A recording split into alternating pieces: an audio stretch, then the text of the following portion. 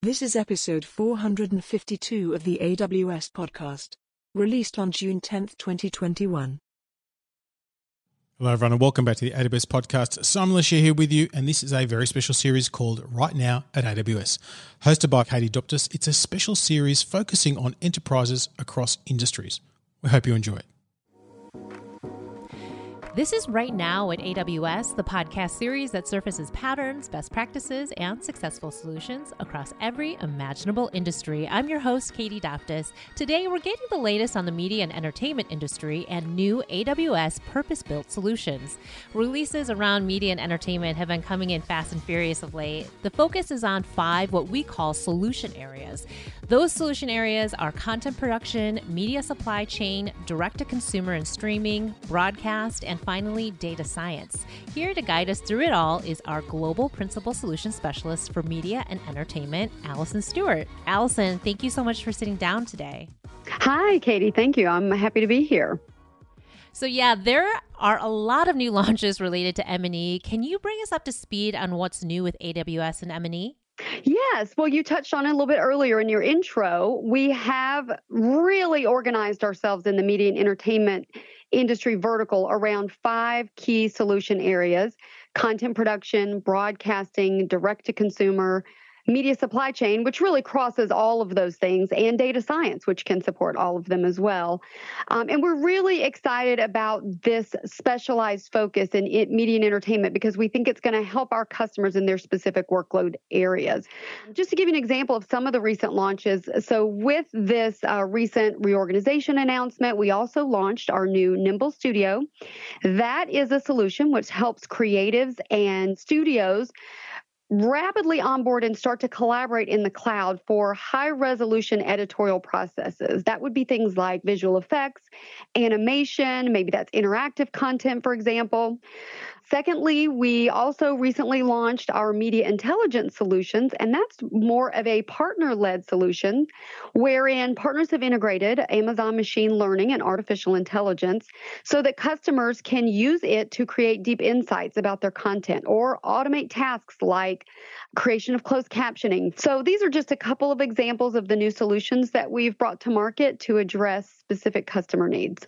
So what fueled the development of these services and solutions? Well, our solutions are always in response to customer requests or needs expressed. And so in content production, for example, you can imagine that with the pandemic having shut down so many businesses, it had a really big impact on video production.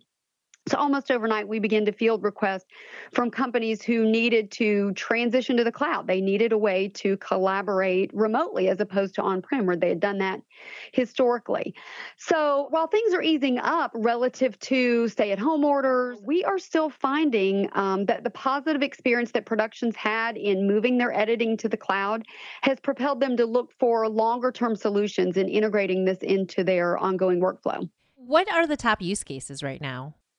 Well, aside from the content production, which I was just speaking about, we are also seeing a lot of demand for the use of machine learning and artificial intelligence for improving the usability and monetization of content libraries.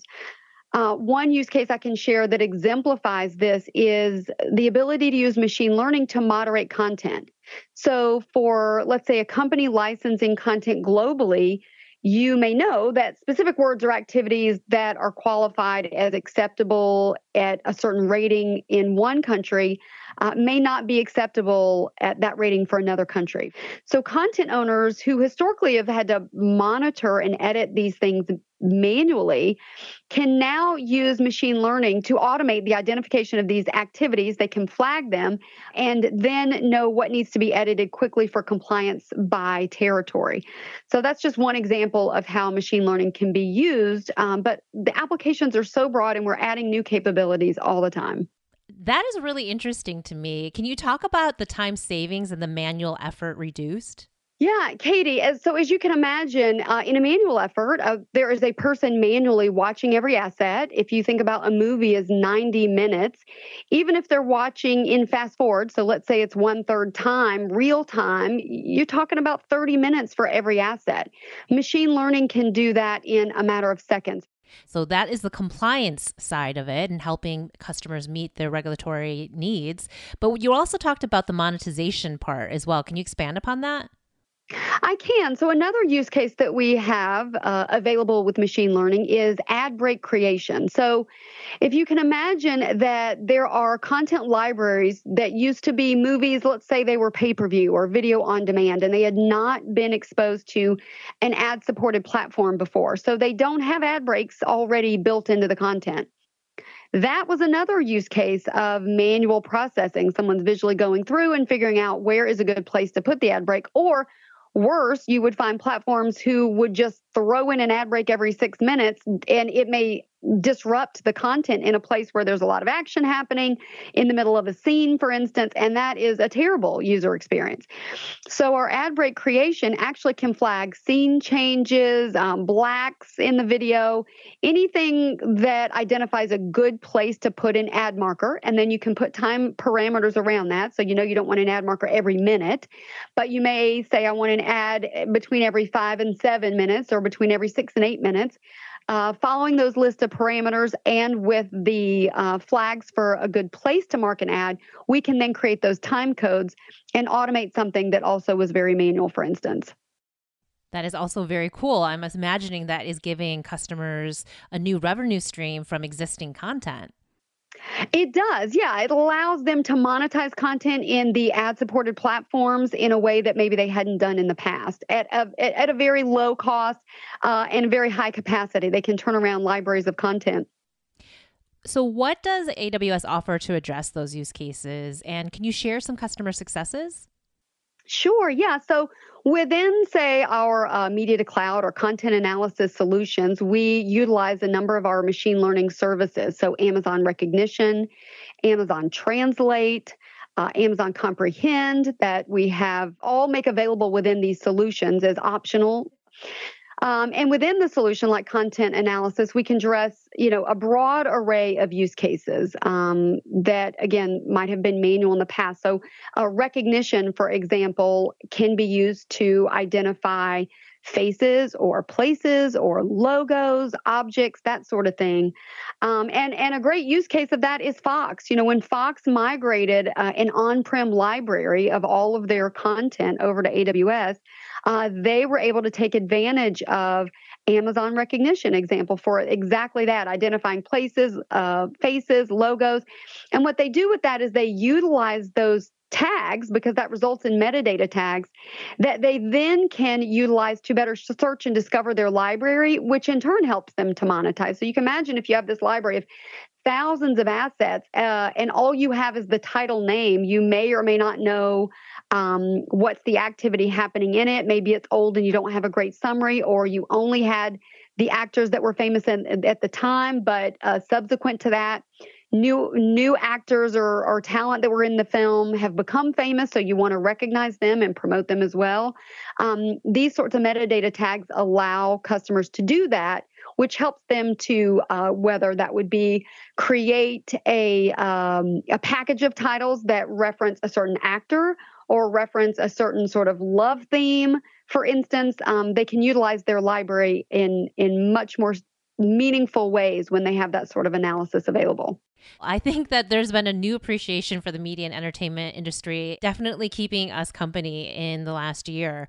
So it's just really interesting to see how it's working and how media and entertainment companies are working to make things more relevant for us and make things, more enjoyable and a better experience. This all sounds amazing. If you are a media and entertainment customer, I imagine they're asking you this a lot. How do you suggest getting started? Well, that's a great question. There are two ways that a customer can do this. If a customer is not really sure what solutions we have to offer to address, say, their given problem, I would suggest by starting with talking with their account team and the solution architect. If the account team can better understand the business challenge, they would do a great job of pointing the customer to the right solution.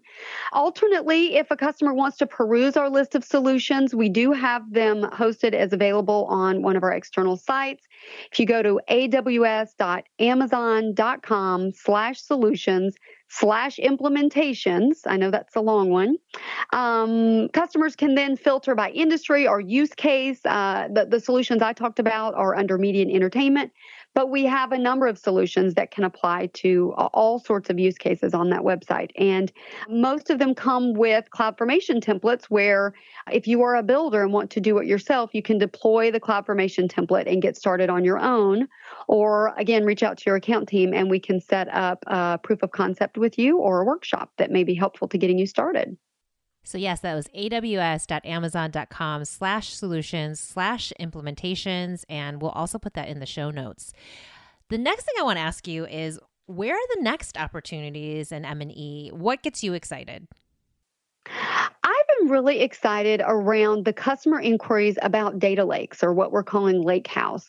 So, all of our media customers are collecting all of this amazing data. Interacting with their customers has become more important than ever, and understanding how their customers are using their services, how to make better recommendations to their customers, and even understanding that usage enough to make good content acquisition or production decisions has become vital to understanding their return on investment. And so we have been working with customers and understanding how to pull together this and aggregate all of their data.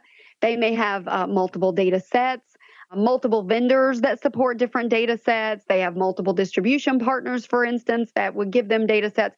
So pulling that all together to, in the context of a lakehouse, help them make actionable decisions about their business, create insights to help them both better communicate with their customers and engage with their customers, but also to better utilize their content to that effect. Can you expand upon recommendation? Who's doing that now, and what does that success look like? Yeah, I can. That's another of our machine learning services.